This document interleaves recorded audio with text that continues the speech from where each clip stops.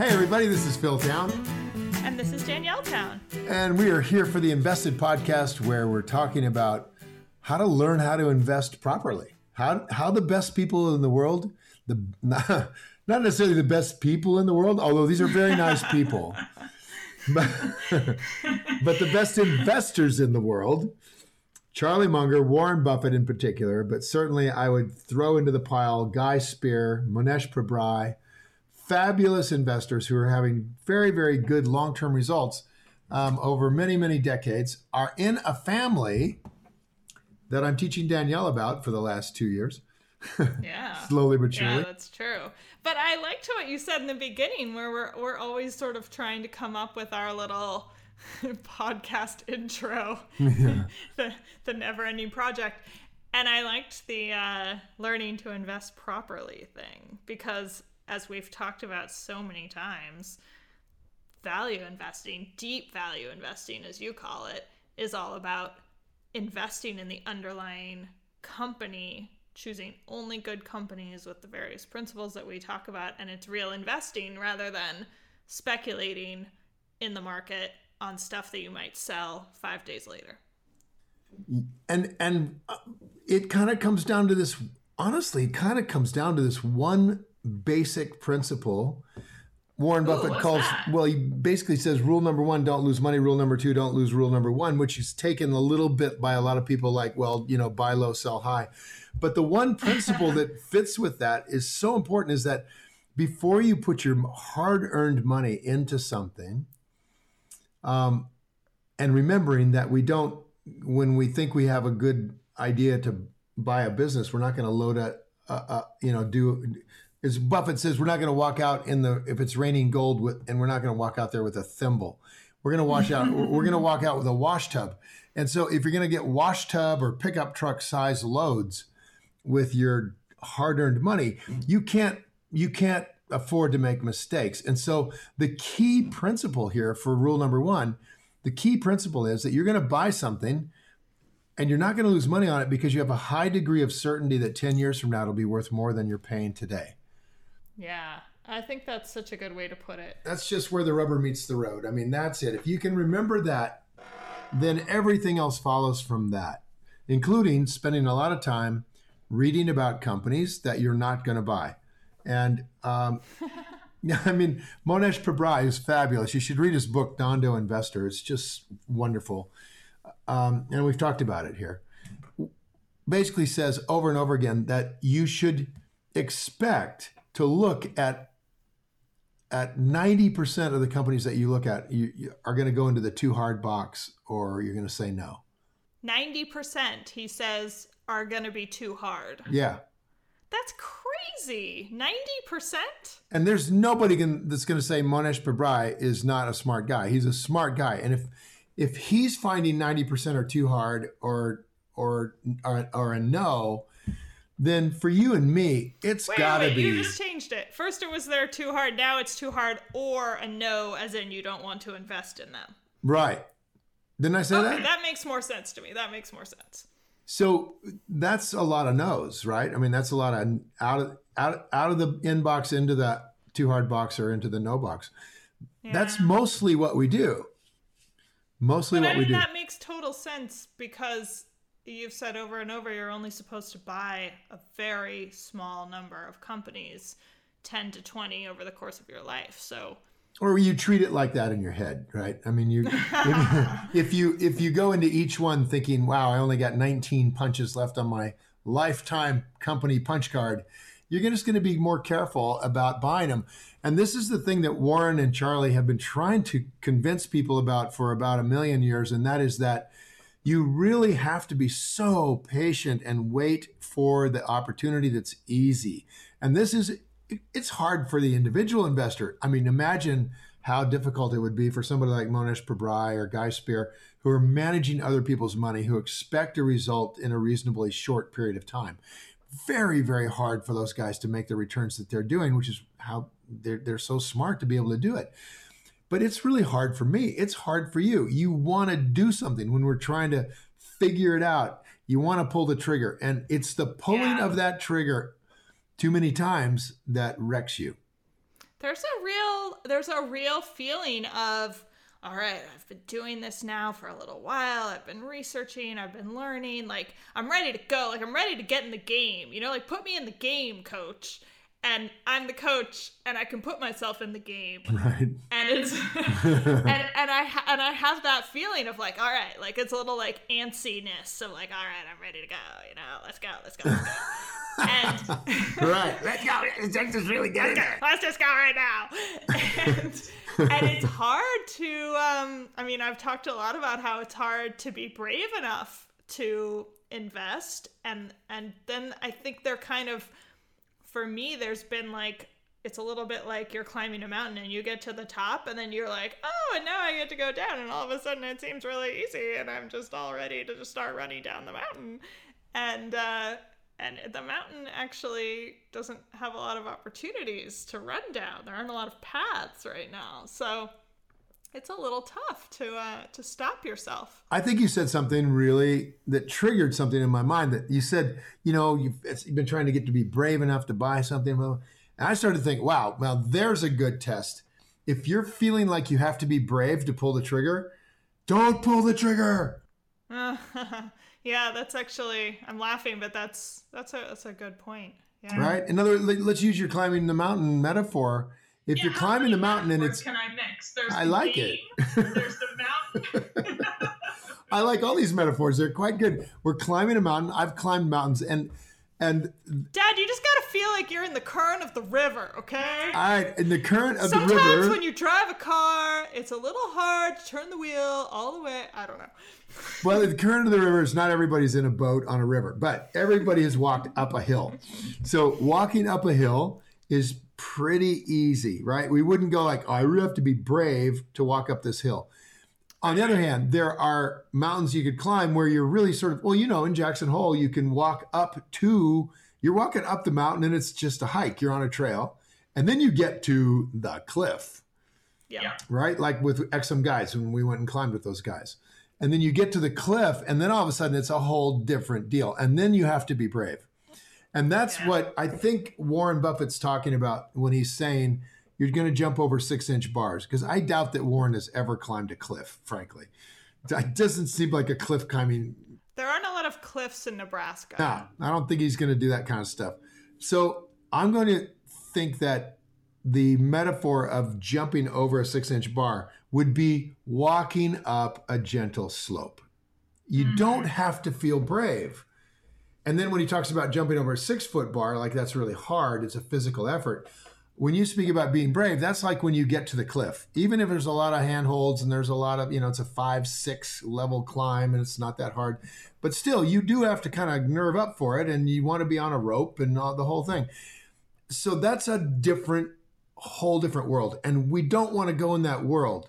That's very difficult. And you have to be really a good climber. We just want to walk up the damn hill, okay? Just a little nice hill. Trouble is, right now, they're just, I don't know where any little nice hills are right now. We've been promising for, 2 weeks now to talk about Lululemon. Let's talk about it. I can't remember. So Lululemon, there's a hill. That looks like a little hill. It's certainly gotten to be a lot. Friendly little yoga-fied hill. Friendly little hill. Let's go take a look at the hill. And so what do we look at first when we look at Lululemon? All right, we know immediately that we go to the foundation of ruler type investing, which is this going to be worth more in 10 years than it is today? Yeah, okay. Yeah. The answer is? I don't know. There we go. Let's start with that. Isn't that extremely obvious since we haven't even looked into it? So the first thing is that it is not extremely obvious that it's going to be worth more than 10 years than it is today. No, I said it's obvious that we don't know. I know. Right now. But what's my point is, we can't really see the top of this hill where we are right now. We need to climb this a little bit.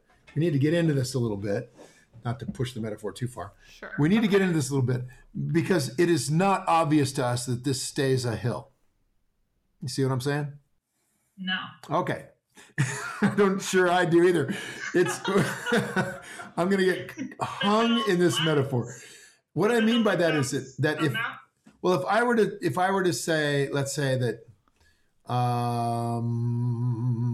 let's say I could buy Exxon Mobil or Apple. Let's go Apple Computer, right? Sure. Not even Apple Computer. Let's go to Philips. Never mind. I'm not even going to talk about a specific company because I know I'm just going to get tangled up. In this market, it's so hard to find a hill. I'm telling you, there are all mountains everywhere. So let's just go with Lululemon, and let's decide how to figure out if this is a hill or if it's got a big cliff in front of us that we'd have to be an expert to climb. Oh, I see. So a hill would be something we would might possibly want to own that hill. And a mountain would be something we would shy away from. Is that the idea here? Yes, that's the idea. Okay. So is this a hill? First of all, what does the hill look like, right? Right. What's Lululemon? What is that? So let's start with that.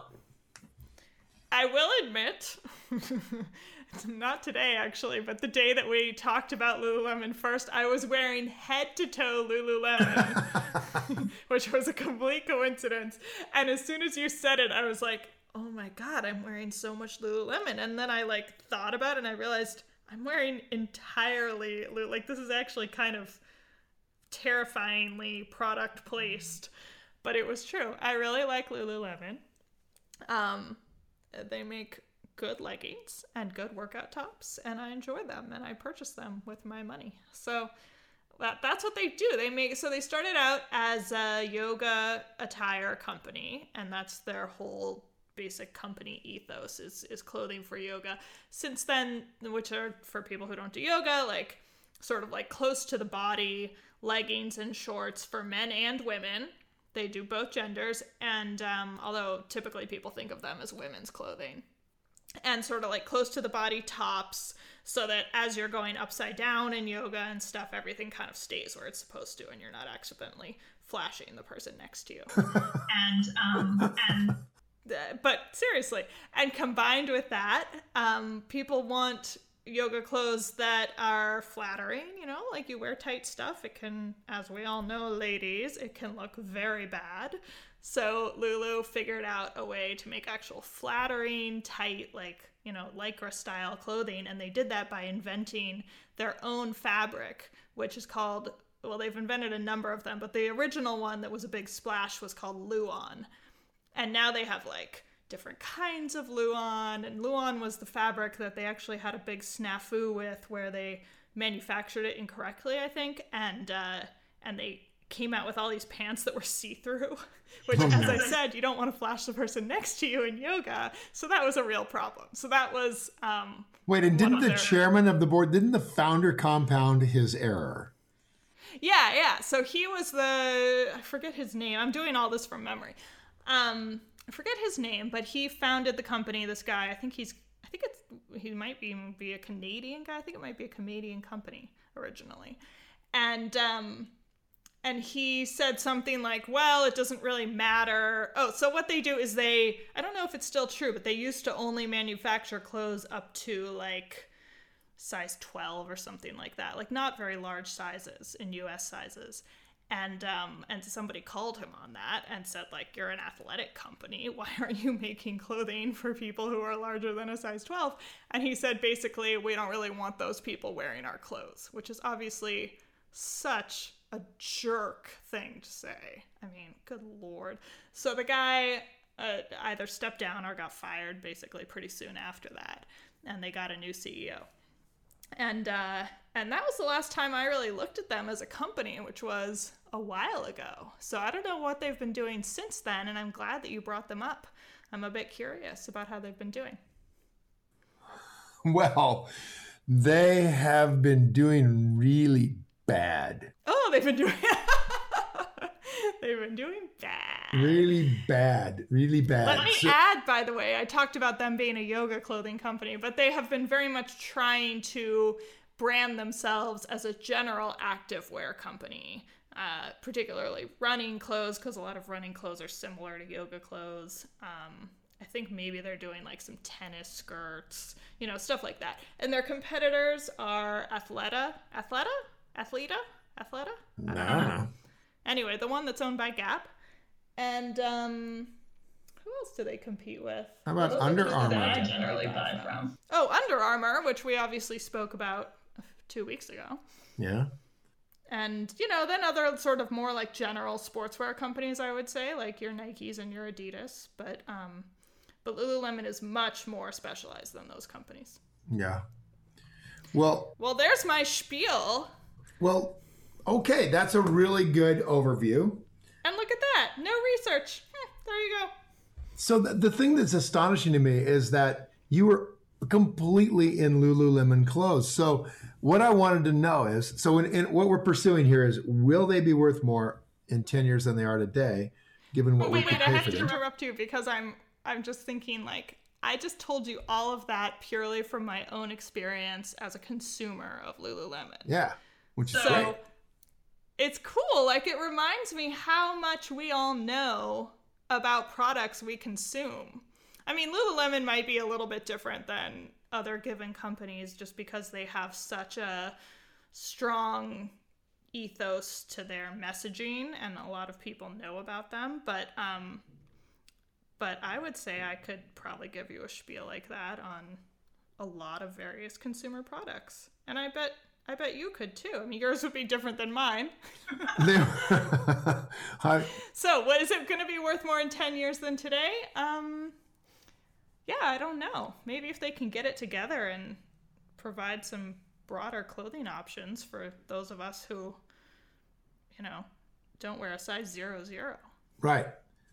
So I'm just wondering, is Lululemon more like sort of Under Armour, you know, a company that, well, let's run down the different kinds of protection. Because when we're looking at will it be worth more tomorrow than it is today, the fundamental question comes down to, first, you know, understanding the business, and that's, you know, just can you dig into it and get clear with it, and then the question narrows down from there to what is the intrinsic durable characteristic that protects Lululemon from Under Armour or the Gap crushing them, right? What do they have Yeah. that they can protect long term? So let's run down the Do you list. mind if we just go through the steps Yeah, very let's do it. carefully for Yeah. those of us who are not you? Yeah. So 1, capable of understanding the company, comma, am I? I would say yes. I use their products. I spend my own money on their products. I've been in their stores. I have no clue how a piece of clothing goes from inception to landing in a store to my closet. Well, I know how it goes from the store to my closet, but you know what I mean. I don't know how they get me to buy it, you know? Right. But I'm sure that if I did some research, I could find out all that stuff. So yeah, I would say I'm capable of understanding. So Good. Step 2, do they have an intrinsic and durable competitive advantage? And that's what you were mentioning. Yes. An intrinsic one that's going to stick around a long time. Yeah. I find that question really difficult in general with apparel companies. As Because- you should. Every season, they have to come up with the right thing. And if they don't, people just aren't going to buy it. I mean, we've seen it lately with J. Crew, which was a huge clothing store for so long. And they've just been tanking. I mean, good Lord, you go on J. Crew, you can buy anything for like 40% off all the time. Yeah. They just canceled their hugely successful it's not a wedding, well, they had a wedding line, but they did bridesmaid dresses, which like pretty much every wedding I've been to in the last 10 years had J. Crew bridesmaid dresses, and they canceled that, which is a mystery to me. So it's an example of the apparel business is very up and down. The apparel business is full of companies that have died after they've run through their sort of fashion forward thing. Yeah. And so they're kind of dangerous. So, I mean, the first thing I would look at is the 5 moats. What kind of moats can an apparel company put together? And then we can think of some really good apparel companies that have managed to withstand, the test of time, and kind of see maybe what they've got going compared to this one. And so let's run through them really quick. And the first, Well, what did we say about Under Armour? Did we say that they had a moat? I'm trying to remember. well, let's look at what the choices are. I mean, does Under Armour have secrets that nobody else has? No. No. Have they got the only way to get that kind of gear? I mean, could I get it from Columbia or somebody else? Yeah. Right. No. Are they the cheapest guy in the market? I don't know, but probably not. Probably not. Right. Okay. So that's 3 of the 5 moats right there. Price, the toll bridge, and secrets. Is it hard to switch, like really gut wrenching and difficult and time consuming and personally intrusive to switch from Under Armour equipment and clothing to Nike or Lululemon or Patagonia? Or is that hard to do? No. And we had that whole conversation about their marketing deals with sports teams and how I was considering that maybe that was a switching mode, but we decided it was definitely not. Right. I mean, the sports team makes a deal and they give these guys the benefit of the fact that they're now Major League Baseball, which is cool. Don't get me wrong. They have to be good. No, but you made the point that it was just a marketing component. That's all. It is. Intrinsic to the company, which I thought was a really good point. And it points to the quality of the equipment. There's no question about that. Major leagues aren't going to use bad gear. So you would say, wow, is Under Armour good gear? And you'd have to say, well, Major League, somebody who asked, is this good equipment? Can I buy this? They would say, well, Major League Baseball is using their stuff. So yeah. Yeah. Right? Yeah. Right? Yeah. And we remember that Under Armour started with kind of a technological change. They came in with T-shirts that would wick away moisture. That Kevin Plank used. He basically built them himself for his own use. Uh-huh. Pretty cool. Now, that same story exists with Patagonia, which is one of the most successful clothing companies ever, right? Vaughn Chenard was climbing in Yosemite. He was a dirtbag Yosemite climber. And I say that with the utmost respect. A bunch of people living in tents, as I should. And they were climbing in jeans, and those were not very comfortable and hot and not flexible. And then they started climbing in shorts, and you could just mark up your knees that way. So Chenard took khaki pants, kind of, and then just layered a whole patch over the knee, down the calf and up the thigh a little bit. So they were double layered. He did the same thing in the seat, so you could scooch on that granite. And other climbers you would think that would be a market of 18 people, right? I mean, what? Right. Who the hell is going to buy these things that are super specialty equipment pieces? Well, it turns out Everybody, even if you don't use it climbing, right? still wants to have good gear. They want to have good gear that is used by people who need good gear. And then we'll go buy that stuff even if we don't really need it, right? So, because then we know that, if that day comes, we'll be ready. Right. And so Patagonia got a reputation. This is all about branding. Patagonia got, and branding, I don't mean it in a negative way, like they shove ads at you until you believe that their beer is better than somebody else's beer. It's that their equipment really was used by really intensely dedicated, professional, deep into it, or amateur climbers. That was what they were about. And that gave them a cachet in the 70s. And then here's the thing. It started there. And then Chenard bucked an enormous trend that was starting in the 1970s. Everything was granola. I mean, I was a river guide in the 1970s, honey. I remember this very, very well. It was all about cotton and wool. Everything, natural fibers. Natural fibers. Oh, is yeah, what you yeah. mean by granola. Everybody's natural fibers. But listen, as a guide, I'm going down the Grand Canyon. I'm getting wet in my natural fiber wool thing. I mean, wet wool is so heavy. Yeah, it's heavy. Horrible. It's it gives you some insulation, but not a lot. And so we'd get cold.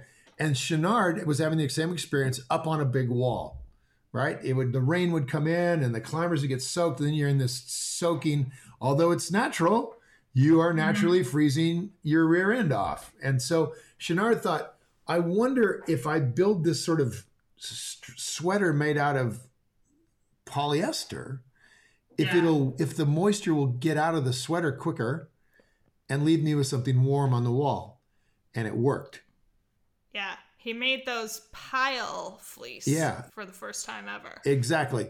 And I'll tell you what, when I saw the first one of those in the Grand Canyon, I immediately saw it. It was no question. I wouldn't have had a clue about marketing in the world. Nobody told me about Patagonia. I didn't see a fancy catalog. I saw a guy wearing that pill fleece sweater.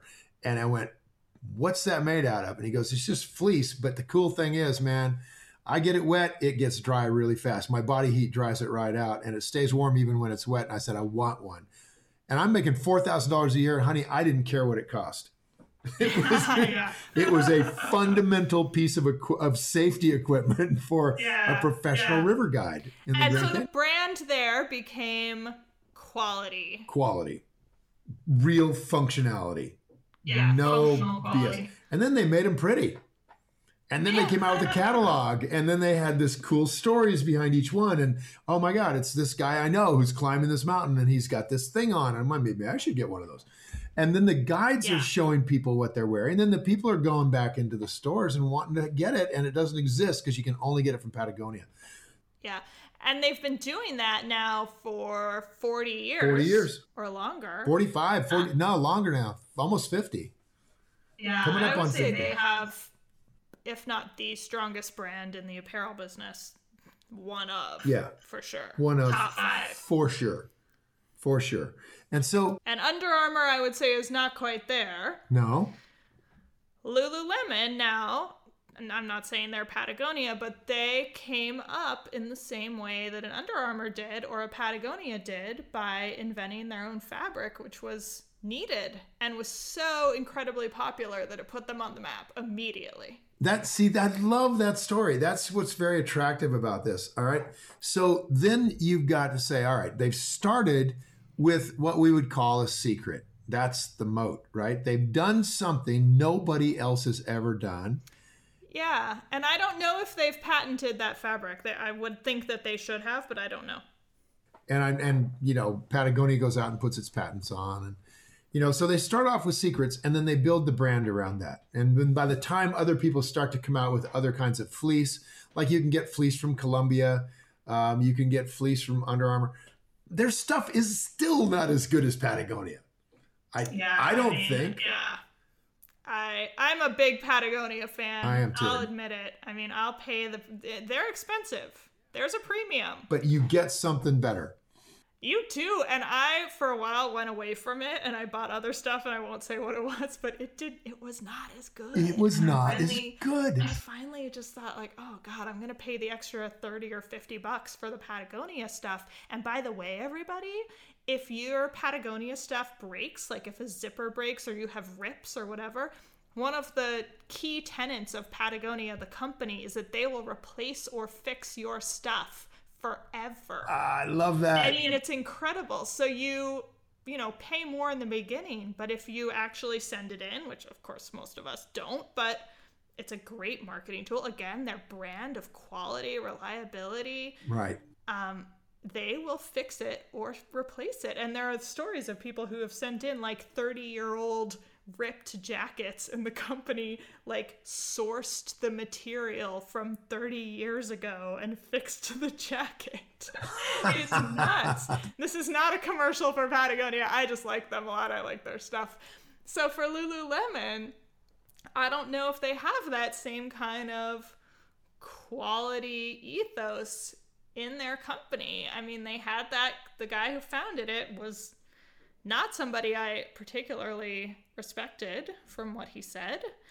And I don't know what the general feeling is in that company about creating good products that are useful and helpful in the world. I mean, I think they are trying to create really good yoga products, but that's not quite the same. That's not quite the same. And we're going into this deep because retail is very tough, right? I mean, you got to really watch out for changes in fashion. So if you want to buy something and say it's going to be worth more in 10 years, you really want to think about it like we're talking about it here. What is the thing that's going to be durable about this company that's intrinsic to it? And with Patagonia, what's just baked into it and which is so elemental to the brand is this sense of big mountain, big river, super guides who are using this gear, pushing it to the limit, and this gear is made to handle that. And when you get it, yeah, you're going to pay a premium, but it's going to be around forever. We'll back it up with a lifetime warranty. And guess what? Can you think of, I don't think, here, I'm sure there are some others, but you can now go out and sell your 30-year-old Patagonia sweater for like $50. Yeah, it's true. I think particularly in Japan, the Japanese love old Patagonia stuff and they'll pay high premiums. It's like a really interesting little sub-market. But Dad, we have to get back to Lulu. We are back to Lulu. Which I think is unfair to compare it to a company like Patagonia, which is all about outdoor durability. Lululemon's made for like the hot yoga studio and then looking cute while you get a latte afterwards. And so the question is, can I guess what I want to do is I wanted to push you over to thinking about how would you compete with Patagonia? What would you do to overcome this powerful brand? Know, Patagonia has tried to compete with Lululemon. They make yoga pants. They make yoga tops. They are not, in my personal opinion, nobody else's, not as good. There you go. I don't buy them. There you go. So I agree with you. Patagonia's tried to compete with some of the fishing gear that Hunter uses. Not as good. Not as my stepbrother, who's a world champion fly fisherman. Yeah, I mean they are incredibly good at what they do. Right. And sometimes when they branch out, it really works. And other times, it's not their expertise and it doesn't work as well. I mean, their leggings are perfectly fine. They are functional. They're just, frankly, not as cute as Lululemon. So I buy Lululemons. There you go. As simple as that. And this is the thing that really attracted me to Lululemon is both you and your sister, when it comes to Christmas, are perfectly happy to get Lululemon gifts and ask for them by name. We're so happy. Yeah, that's right, because I don't want to get any, crappy. Exactly. So there's something going on there. Here's the thing. For our inquiry, not for Christmas this year, which, by the way, yes, just remember that one, Dad. Yeah. But for our inquiry of 10 years, I don't know that Lululemon is going to be the cutest yoga gear 5 years from now. I mean, much less 10 years from now, but I mean, I would say they're going to be fine for another few years, but there could easily be the way Lululemon popped up out of nowhere. There could easily be some competitor that pops up out of nowhere. And then, I have no real loyalty to them. There you go. So there was something about the way Patagonia did their catalogs, the fierce environmentalism of Yvon Chouinard, the way the whole company employees are treated. And I mean, they have surf days. I mean, it's just like when the surf's up, they all go surfing. Well, Lululemon has that. They have yoga in their offices and in their stores. I don't know how the employees are treated. I've never looked into that, but they seem decently happy. Those you've chatted with. Yeah, I mean, for what that's worth, which is nothing. Which is nothing. Exactly. No, but I think it's an interesting point that you're making, because I actually think Lululemon, more than many other companies, has really tried to create that kind of unique, focused company culture around what they do. And I actually think that that's a big part of their appeal. It's not just that the clothes are nice looking and are nice fabrics. I think they can charge so much for those clothes because of the feeling of the store and all the stuff they do around yoga and exercise that really promotes their brand. So we could say that there's some very good reasons to dig in, right? We see reasons to dig in. Honestly, everything we're saying could be said about any apparel company. I even think we could maybe say it about Patagonia. Who knows? There could be somebody that competes with them coming up in 5 years. Yeah, I think that's a lot of truth to that. I mean, if we're watching Ralph Lauren slide right now, seriously slide. Ralph Lauren is closing their flagship, what do you call it? Flagship. Fifth Avenue store, which is kind of you're just seeing it. The founder retired, kind of. They put a guy in from Old Navy. He didn't cut it. Now the founder's back, but he's in his 70s, and he's a very wealthy guy, and he's just his legacy is at risk, and now they're closing stuff in order to make sure they've got cash flow. The whole thing comes to an end. And Yvon Chouinard he's way up in his 70s, and when Steve Jobs left Apple, when Steve Jobs died, and Apple was left without his kind of guiding hand, it was very questionable about whether Apple needed him there. And they're doing pretty good. They're doing pretty good. So you just don't know. There's a life to every business, right? There's very few businesses that make it 100 years. So you have to go into these things with your eyes open. I agree with what you said. You could say this about most every company. But if I had to choose one 10 years out, I'm going with Patagonia without even a blink. Okay. Well, I said any apparel company, sure. Any company. No, any apparel company. I would just take Patagonia in a heartbeat. Of course I can't, because they've never gone public. They're a private company. Yeah, because they don't want to deal with obnoxious outside investors like you. And they didn't want to have to jump through the hoops of quarterly growth and quarterly earnings and yearly growth and yearly earnings to justify their monster, super big, high public market price, which they felt would destroy the company, which is another reason I'd be really happy to own them, thinking where they'd be in 10 years is more valuable, simply because they are really building great stuff for themselves, for their market, not to try to grow the company. That's what they're all about. So they might not be worth a lot more, but they're probably not going to be worth a lot less. Whereas Lululemon's now public, and I'll tell you, what is it? Chip Wilson is the founder of the thing. Okay. So he's the guy who ended up leaving. They bounced him out of the company, and in 2015 he said basically Lululemon is priced at like twice as high on a market cap as Under Armour was, and he think that maybe buying Under Armour would be a smart idea.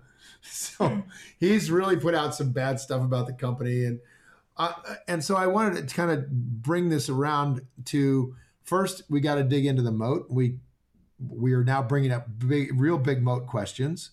Do they have a secret to their pants that is going to protect them into the future? Are they really an R&D company? They're spending a lot of money on R&D to try to get the best fabrics, and are they doing something other people can't copy? And it feels a little bit like they are. So I would want to look at that. I would dig into that. Okay. Mm-hmm. And so the next thing is management, and we've been talking about management. Yeah. And I don't have a great feeling for the management team, simply because Wilson left. They brought in other people, and the woman that's running the thing just 6 months ago was basically saying, how they're doing so well and they've overcome all their obstacles and now they're rocking and rolling. And here we are 6 months later, and their stock drops 21% in about 10 minutes. Because and that's, by the way, that's why we started talking about them, was they didn't meet their earnings report, and she came in and completely revised their future. It's like, no, we can't do that. We're not going to do that. And boy, I love that. But when the market is pricing a company for sort of infinite growth, you end up with a price that's so high that even when it comes down, you have to wonder if it ever really went on sale. And in this case, I think that they haven't. They dropped 21%. And there's things to like about them that I think I like better than Under Armour. They're a very profitable company compared to Under Armour. Under Armour sells about twice as much stuff as they do in terms of revenue. So, if you just went top line, Under Armour's twice as big, which is kind of amazing because Under Armour is huge. And to think that Lululemon is even in the ballpark, right? That's pretty good. So their revenue is about half as much, but they are just about as profitable, if not more profitable, than Under Armour.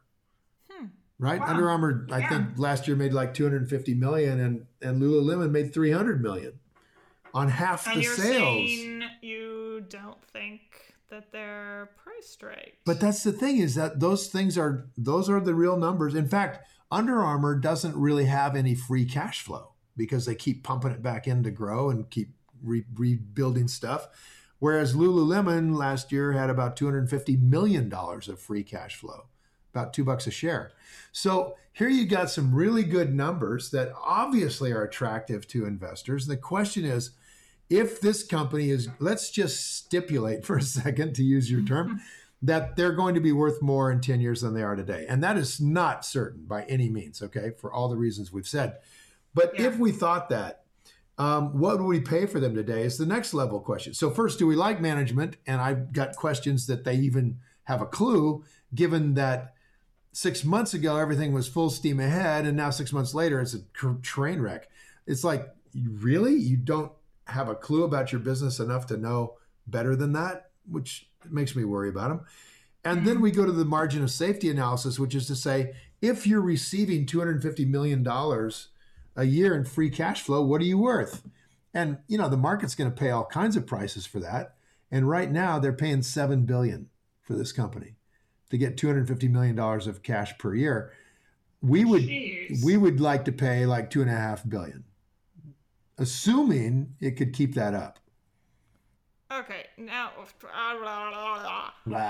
numbers. 250 million of free cash. Yeah. I'm ballparking the numbers, but we're in the ballpark. Sure. How did you get to, I would like to pay $2.5 billion for that? Assuming they can keep it up, right? Which is a durability question, which is a moat question, which we haven't answered yet. Yes. Okay, let me rephrase. I maybe, sort of, not really, but if I did want to, I would pay $2.5 million for that. How did you get to the $2.5 million part of it? I didn't. I got to the $2.5 billion. Billion. Yeah. Billion. All right. So really just quick and dirty way of slapping a really decent price on a cash flow is to think about our real estate example. In this case, we've got this lovely townhome here, and it is producing $250 a year in free cash flow. That's a terrible example. We have this apartment complex, and it's producing $250,000 a year in free cash flow. So basically, you're taking some zeros off, and you're calling it an apartment now. It's an apartment. $250,000 a year is what we're getting in free cash flow. What would I like to pay for it? Well, what I'd like to pay for it is 10 times that. Oh. Well, that is quick and dirty. That is. And what that results in, if I were to be successful in getting the apartment complex for 10 times $250,000, is I would be paying $2.5 million for the apartment complex. And the next year, I would receive a 10% return in cash because I'm going to get $250,000. All right. Number one. Number two, if I don't raise the rents at all and can just keep everything the same, in 10 years, I'll have all my money back. And I'll own this apartment complex free and clear. That's not so bad right there. Yeah. Okay. But it's all about the moat. I got to know it's a good apartment complex in a good neighborhood that's not going to go down the tubes and turn into a whole bunch of drug addicts living in my apartment complex. So let's just take a second and be clear about what you just did. You just did a different evaluation. Sorry, not even an evaluation. You did a valuation of what you would pay for this company if all of the other stuff worked out. Caveat, caveat, caveat. Yeah. Which is based only on the free cash flow. So what you just did was not the margin of safety analysis. No. The margin of safety analysis involves looking at the price and the earnings and the multiples and the growth and the discount and all, and you got to run it through a computer and all that. I'm just doing this in my head real quick. Okay, so I just want to be clear because it's hard to follow these things when you're just listening to it about what math you're using. And you did not do a margin of safety analysis. You did a valuation based on free cash flow where you took the free cash flow and just did 10 years of that. So 10 times the free cash flow, correct? Correct. Okay. That's correct. And what I've just approximated would be the historical kind of pricing, maybe a little bit at the higher side of a private company sale, probably for the last 100 years. That's ballpark what private companies would sell for. That's certainly a good deal in real estate if you've got a decent location. and the place is sound, that's a great deal. You're buying the real estate, as real estate people know, at a 10 cap rate, which is the same thing as I just said. It's a 10% return on the price that you paid, the whole price of the building. And when we apply that to a business, which is what Warren Buffett's done, we've talked about this a little bit, when he did a farm and he did a building in New York. Yeah. This is a quick and dirty way to get at what maybe you could pay for this business if blah, blah, blah, all the caveats.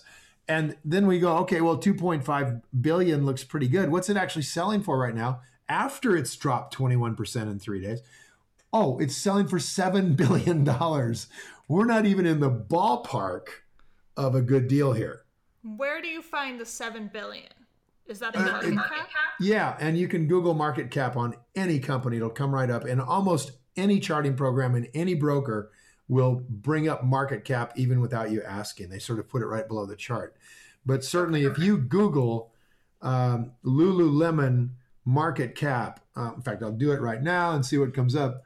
What the market cap is the number of shares times the price per share. That's all it is. Dude, you're good. Well, that's just from, lawyering.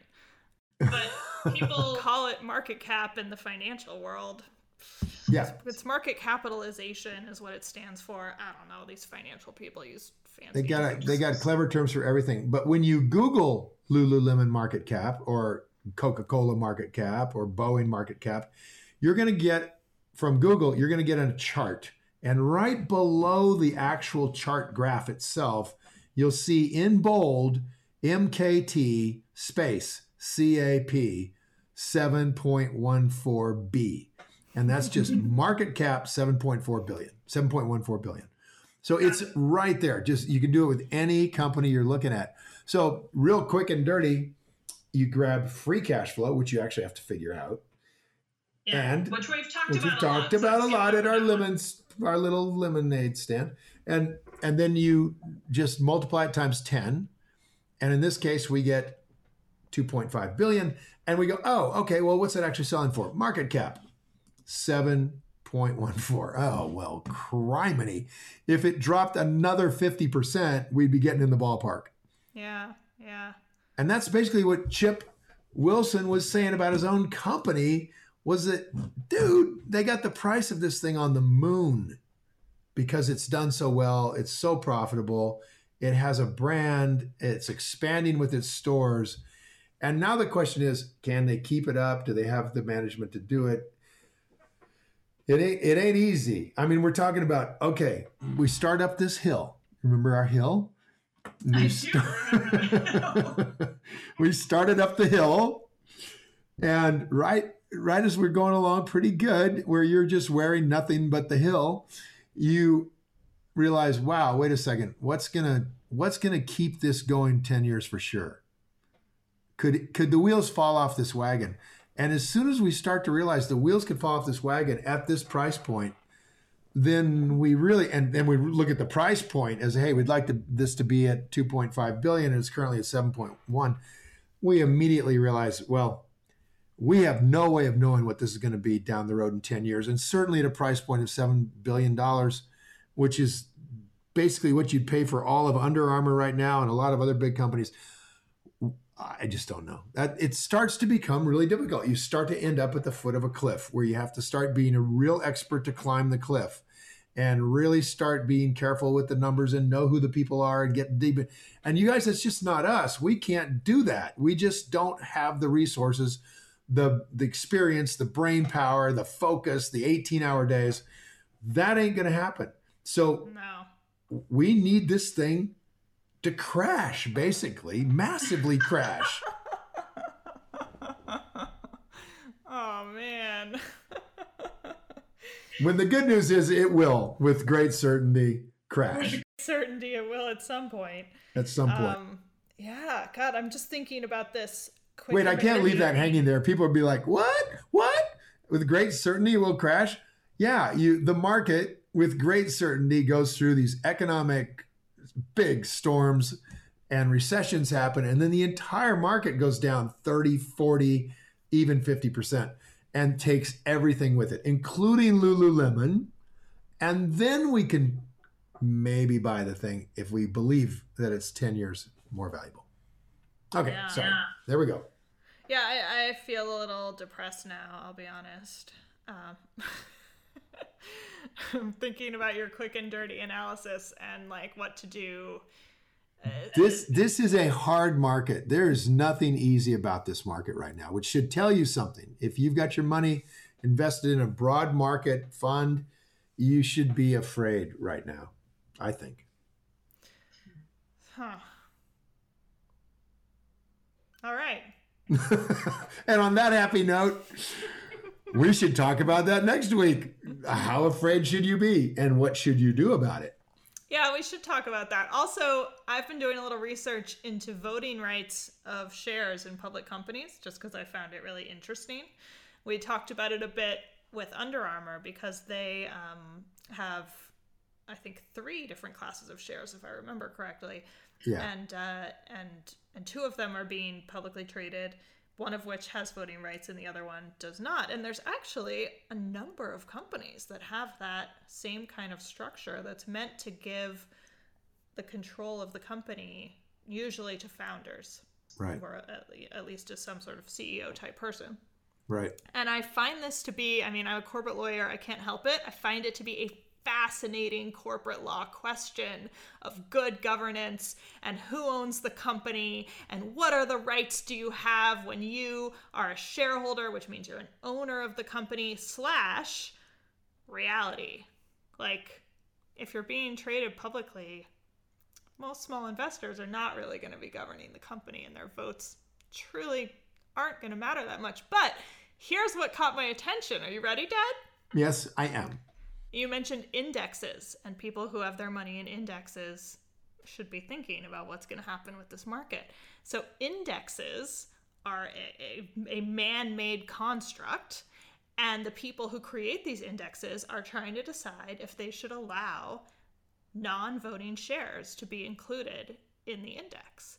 And there are all these institutional investors that are pretty upset about it, which I find fascinating. So I would like to talk about that at some point. Me too. All right, cool. Yeah. We got a lot to deal with next week. I'm real excited already about these subjects. So I think I'm going to go study up. I'm making myself less depressed about the whole thing. Whole time by thinking about corporate governance. We started walking up this nice little hill, and now all of a sudden the ground is falling out from under us. All right, we will see you guys next week. I think it's time to go play.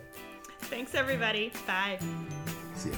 Hey, thanks for listening to Invested. We hope you enjoyed this episode. Head over to investedpodcast.com for our show notes and a special offer on how the podcast listeners can attend my 3-day transformational investing workshop for free, where we just teach the heck out of you for 3 straight days. We don't sell anything, and we get you a scholarship to come to it for free. So come on over there and take a look at that. And by the way, as our lawyers want me to say, everything discussed on this podcast is either my opinion or Danielle's opinion, and my opinion's right, and is not to be taken as investing advice, because I am not your investment advisor, nor have I considered your personal situation as your fiduciary. So this podcast is just for your entertainment and education only, and I hope you enjoyed it. So until next time, time to go play.